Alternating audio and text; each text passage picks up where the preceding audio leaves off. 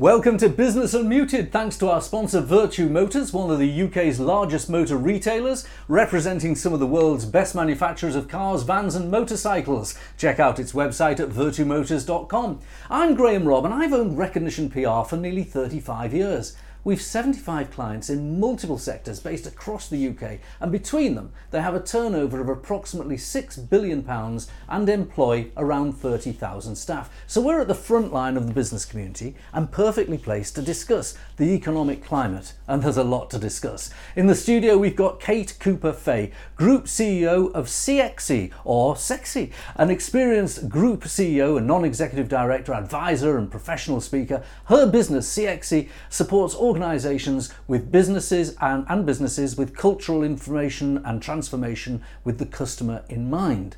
Getting the customer journey right, that's what Kate is all about. We also have Stuart Dixon. He's CEO of Weardale Lithium, a highly experienced corporate financier and company director with a specialism in the metals and minerals sector. Stuart and his team at Weardale Lithium are using an innovative approach to recover lithium that can be used in the production of electric vehicle batteries. And down the line, we've got Howard Cox, founder of Fair Fuel UK, which campaigns to reduce charges on petrol and diesel vehicles, most notably fuel duty. Howard has been a regular in the media for many years, and he was in Parliament just today and yesterday talking all things fuel related. Thank you for joining us. Howard, we're going to start with you because you've been in Parliament recently and that's where all the action is in the media at the moment. Of course, the economy, we've seen inflation go up, we've seen political cataclysm with what's happening with Liz Truss. What was the atmosphere like in Parliament this week? Well, thank you for having me on here. Well, fundamentally, there's a lot of doom and gloom. If you look at Labour, they're pretty happy, and they're smiley faces. Now, in fact, a lot of them came up to talk to me today, more than normal, really. But the Tories, they're in two camps. And it really splits between the Rishi Sunak and versus the Liz Truss. But Liz Truss people are actually waning. There's no doubt about it. I had a long chat with Craig McKinley MP, he's MP for North Thanet in Kent, and he's chairman of the Net Zero Scrutiny Group, so the global warming or the climate change interest, etc. And he summed it up for me, really. He said, I'm afraid everything is short-termism at the moment. And what we're looking at, no one's thinking long-term at the moment in time.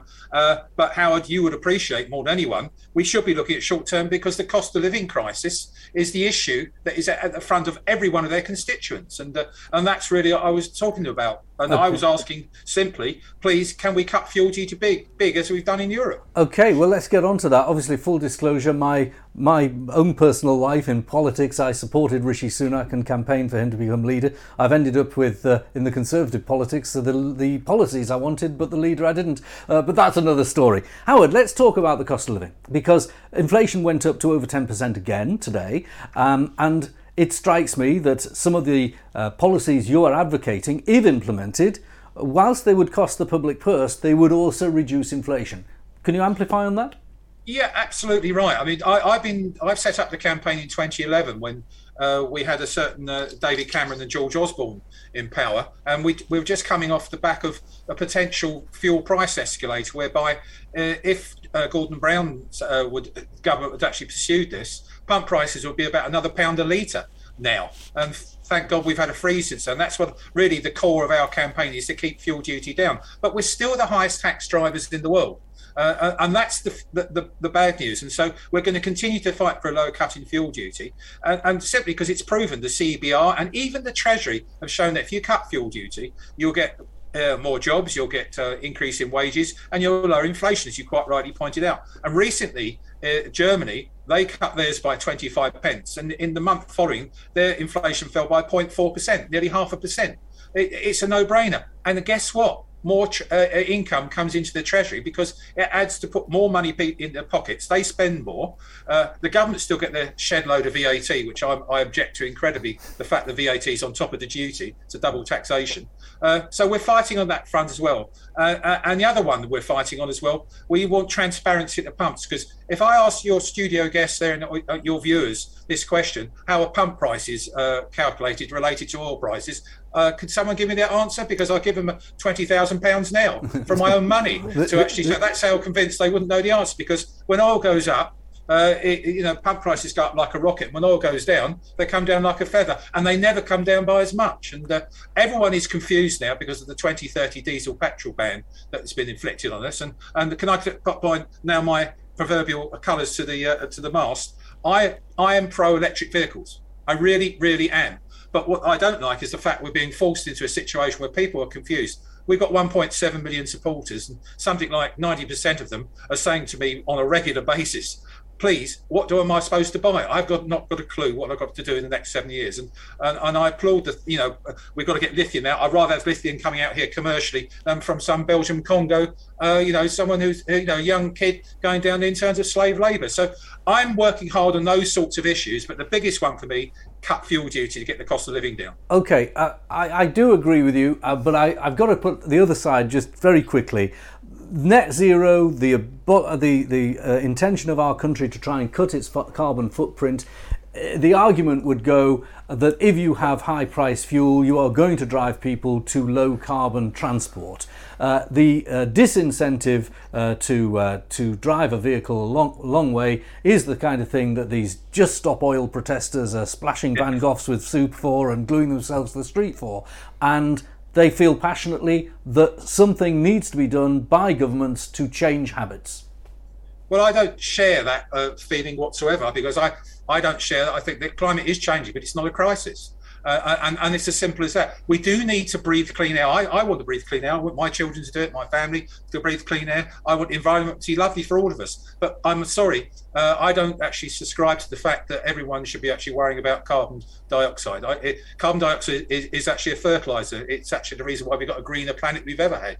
I can go on forever about this, but this is not about climate change, this meeting. As far as I'm concerned, what we should be looking at is the serious issue of the cost of living crisis today. People can't afford to get to work. People can't afford, in fact, there are people who can't even get to their medical appointments. They used to have weekly medical appointments, they're doing it monthly now. People aren't going to the cinema, the theatre, the restaurants. So the impact of the cost of fuel, the cost of logistics is vast. And I'm backed by the Road Haulage Association, and something like 40% of an average trucking firm of about 50 trucks is fuel. 40% we're looking at. And so every 1p rise or 2p rise, you imagine what that does to the bottom line. They can't invest in new staff, new training, or cleaner kit. And we need cleaner fuel. One of the things, I wrote a report for the All-Party Parliamentary Group, which I was secretary to, which simply said this, and asked this question: please, can we have a cost-benefit analysis of what the 2030 ban means to the economy? Well, that came out last week. I wrote for The Sun, and it was on the front page of The Sun. And fundamentally, what we're doing with the 2030 ban, the benefits of that is about 75 billion, but the cost of getting that 75 billion, guess what, is 400 billion. Wow. 5 times. That's a very interesting bit of data. Every pound of benefit is going to cost us £5. Let's get real. Let's really have some common sense policies, and please cut fuel duty. Okay, right. You've made your case. I'm going to put one more argument against your case. I don't fully subscribe to it, but let's just put it out there. Governments always tax transport to the point that there were toll bridges and toll roads all over the country in the 17th, 18th, 19th century. Governments tax things that people need, whether it be windows or beer. This is just something that the government needs the revenue from it. The government makes commitments. It needs to fund its health service, its defence service, its welfare policies. It does actually need the cash. Well, I come from the John Redwood School of Politics, which is if you have lower taxation, you get more money into the revenue, into the exchequer. What we're seeing at the moment in time, and this is what the problem is, we're a country that uses motorists as a cash cows. They are fundamentally the fifth largest income to the Treasury comes from drivers, 50 billion a year, of which 27 billion has been fuel duty. Add the VAT, it goes up to 35 billion. What we're going to talk about is how do you actually maintain that, but actually put more money into people's pockets. And the way you maintain it is to cut fuel duty, so they've got more money to spend, they go out shopping, etc. And logistics, the cost of logistics comes down, therefore they have got more profit, they pay more corporation tax. I don't need to teach grannies to suck eggs around this meeting, so with respect, what I say to all your viewers, etc., let's motivate and incentivise the economy rather than use the stick. Okay, well, and of course, one of the great things that goes alongside in incentives is innovation. Let's talk to you, Stuart. You're doing something very innovative. You've come up to the North Pennines, the hills of Weardale, and you've put some private money in to exploring for lithium. Wow. Is it possible that there is lithium on our doorstep? Well, we've proved there is. And we're delighted to embark on this really exciting venture to sustainably produce lithium and generate geothermal energy from naturally occurring geothermal brines in County Durham. So the lithium is contained in water, isn't it? It's not mined as a raw mineral like in Africa and other parts of the world. That's correct, and that's really what's quite new, is seeking to produce lithium from geothermal brines. Most lithium currently produced is from hard rock or really environmentally damaging salars, salty lakes in South America. And so you have a supply chain of lithium which is fundamental to electric vehicle batteries, as you quite rightly pointed out. In fact, future demand is 95% driven by electric vehicle battery requirements.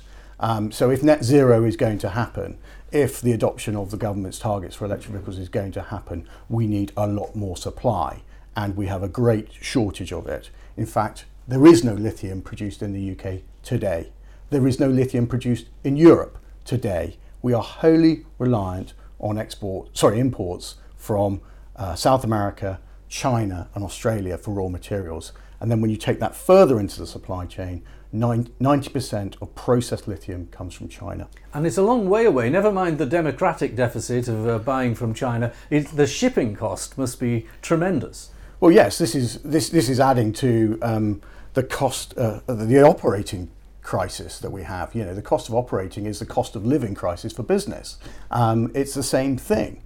And so what we want to produce is a product which really tackles the energy trilemma we find today, which is availability, security, sustainability, and affordability of that. So that's why domestic supply is so important. Let me just pick you up on some of the more technical details without going into a science programme. So the lithium is contained within the brine that is within the Pennines, and I understand that other companies are looking in Cornish lithium as well, so it's not just in the North Pennines. You extract it, and you haven't yet taken it to the point that you can take the lithium easily out of the brine, have you? Looking at different techniques. That's right. This is a brand new industry, and it's the only way that Europe and other developed market economies who don't have the geological benefit of hard rock lithium deposits are going to tackle their own supply. So we've successfully extracted the water from test boreholes in County Durham, in Weardale specifically, and we've proven the lithium concentrations, we've proven the flow rates, which are really attractive, and now we're working with technology providers called direct lithium extraction technologies, which is a completely new industry. This is an industry less than 3 years old. And so we're right at the vanguard of new innovation, and we're bringing it here to the Northeast. And the Northeast is innovating in this area. There are battery manufacturers, battery inverter manufacturers, there's hydrogen catalyzers going on in Tees Works where I'm on the board, and there's carbon capture and storage going on. So a lot of this stuff is coming to the Northeast. What about the site you've got? Because it's an old school site, isn't it? It's not, it's beautiful countryside, but the actual site isn't. Well, the site's really unique. We're based around Eastgate in Weardale, and the objective is to build our business and our plant around the former cement works, which closed over 20 years ago now, with a loss of over 150 jobs. So we're looking to reignite new industry, clean industry, in an environmentally beautiful location, but creating high value science, technology, engineering jobs in that part of the world. And how ironic that a cement works is one of the highest carbon users there is, because you needed heat and energy to run it, and now you might be producing at scale something that will tackle the carbon issue. Well, that's quite right.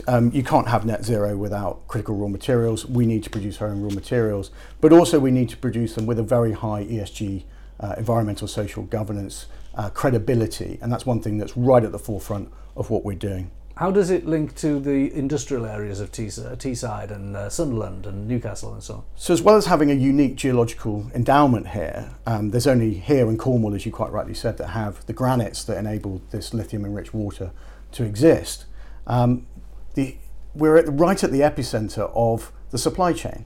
in the northeast for electrification and also battery manufacturing. So from our perspective, it's a unique location from a geology point of view, but also a unique location from an industry and supply chain.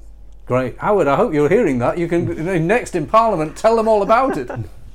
Absolutely. I'm quite excited by what's happening. I'm going to follow this very closely. And the important thing is information. A lot of people don't get this information. I wasn't aware. I knew about Cornwall, but I wasn't aware of the Northeast getting involved with this. So we've got to really pursue this. And I'm delighted to make it. Hopefully it's going to be a commercial venture, because unfortunately lithium will become much more of a commodity, and you're going to see these speculators trying to profiteer from it. And that's the thing I want to stop. All right. Well, let's move on to change the subject a little bit. We bring Kate Cooper-Fay from CXE or CXY, and Kate, it's really nice to have you here. You've advised a lot of top firms, haven't you, on the customer journey? Tell us the kind of firms you've been involved with. Yeah, so we've been very fortunate, and we've worked with some of the leading companies in the world, including Tesco's and Marks and Spencer's, Walmart in the US, Lento in Russia, dare I say that?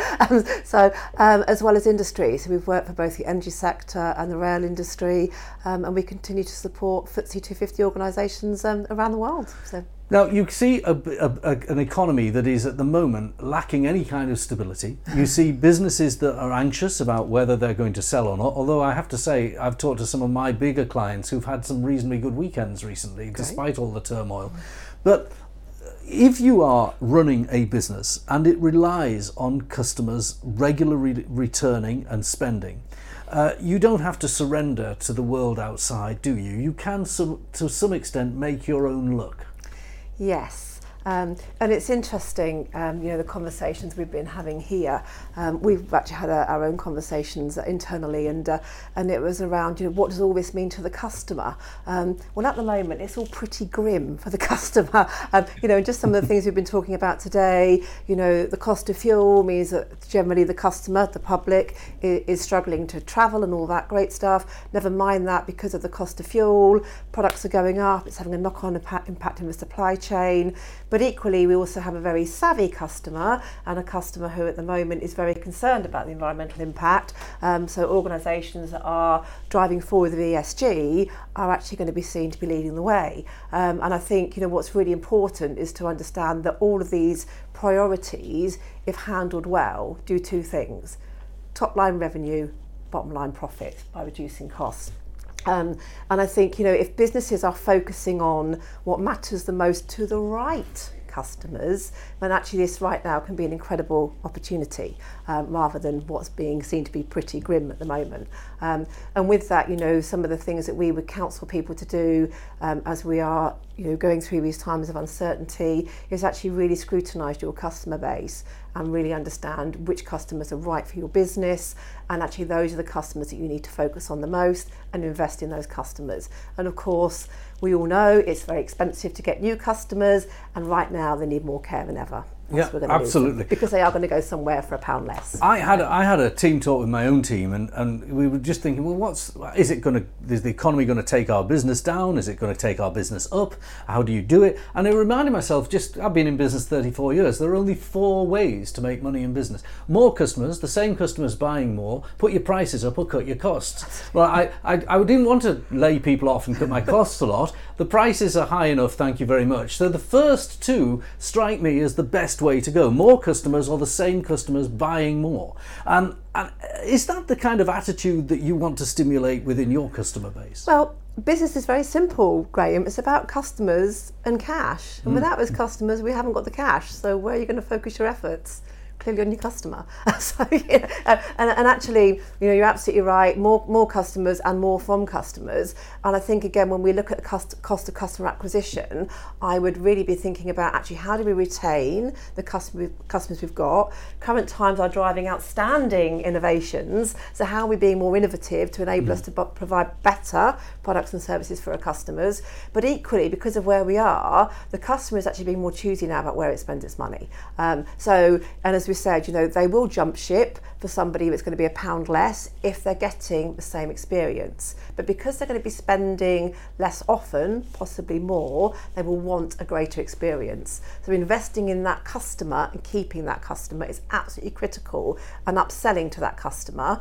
And then, of course, they then become the ambassador of your brand. And what does that mean? They're going to share. And if they share, what does that do? Customers come to you. A lot cheaper than marketing. Sorry, marketing people who are listening to this. But joking aside. I accept that. I mean, we run a PR firm in my day job. Rather than presenting this, I run a PR firm. Do you know what? I never take a discount from my clients. I'm very proud of that. I always, if I shop, I always shop with my clients. So I'm a member of Duncan Bantine's Health Club. I wouldn't dream of asking them for a discount. But I tell you what, I feel entitled to complain if it goes wrong. It never does, Duncan, I promise you. But he'd be the first to want to know. I'd buy my cars from Virtue Motors, our sponsor, and I tell you what, I didn't ask for a discount, wouldn't ask for a discount, but I would feel entitled to complain to the CEO, and he'd want to hear if it went wrong. The idea of leaders in business being open to complaints, what's your view on that? Well, so it's very interesting, isn't it? So obviously a lot of what we do is around customer insight and customer intel, and it always amuses me when we're going to an organisation and we're given all the customers to interview that love them. Well, frankly, that's no use to man or ornament, because there's the customers that don't love you so much that will tell you where you need to make the changes in your business. And I always think, as a leader, if you don't know, you can't change it. And of course, what tends to happen the majority of the time is we will lose a customer and we don't know why, because they don't tell us. So actually knowing is critical, because then we can change. I just stayed at a Hilton hotel, and it was a very nice hotel, I have to say, but I got bombarded with emails. Please fill in our survey. I didn't fill it in. Please fill in our survey. I didn't fill it in. Please fill in our survey. I filled the survey in. 10, 10, 10, 10, 10. I just wanted it off my email. What do you think of those things? I'm probably not the right person to ask about Hilton, given they're a client of ours. We've probably instigated some of this. Do you know, and again, it's really interesting, isn't it? So the whole customer piece is about balance, because actually by doing what you think is right by the customer, you can actually be cheesing the customer off. And the whole customer experience piece, I might be thinking as a supplier that I'm delivering an amazing customer experience by doing something like that. Actually, you're not. You're actually starting to disgruntle a customer. And I often think if a customer wants to give you feedback, they will. And again, as an individual, we're all quick to complain, but if somebody does something really well, I am very quick to share it these days as well, because I think that's important. So I think it's about balance. I don't think there's any wrong with an organisation asking for feedback, but I think to keep badgering somebody probably isn't the right approach. And again, it's about understanding your customers. And to be fair, sorry Hilton, doing that after you've left the hotel probably isn't the best time to do it either. And they probably should have got your feedback there. Well, I have to say though, if I had a problem with the hotel, they would have heard about it pretty damn quick. But that's another matter. But it was a lovely hotel, in fairness. Not everyone's like you, Graham. No, not everyone's like me. Well, look, I just want to tell our viewers that Kate has talked about a lot of big name companies on her talk with us today, but I know you work for SME companies occasionally as well. And they're not your always your staple diet, but you really do want to give the benefit of their advice further down the food chain if possible. Well, that's the whole reason why we really came about, and I am very proud to announce here, I'm going to do a little bit of a sales pitch here, we have just launched the CXC Academy, which is particularly focused to SMEs, and it is a very intensive sort of training program, if you like, that trains SMEs how to do all this great stuff themselves, so they don't have to pay fortunes for consultants to come in and do it for them and with them. So, well, Kate, thank you for telling us about that. I hope people get in touch with Kate Cooper-Fay, CXY. Stuart, thank you for joining me. Howard, you've been great down the line there. Do keep pressing the case. I'm sure all of us drivers would like you to do so, and you made a very cogent point today. Thank you for joining us, and we'll see you again, I hope, on our programme. Thank you. And thank you for joining us. More Business Unmuted, same time next week.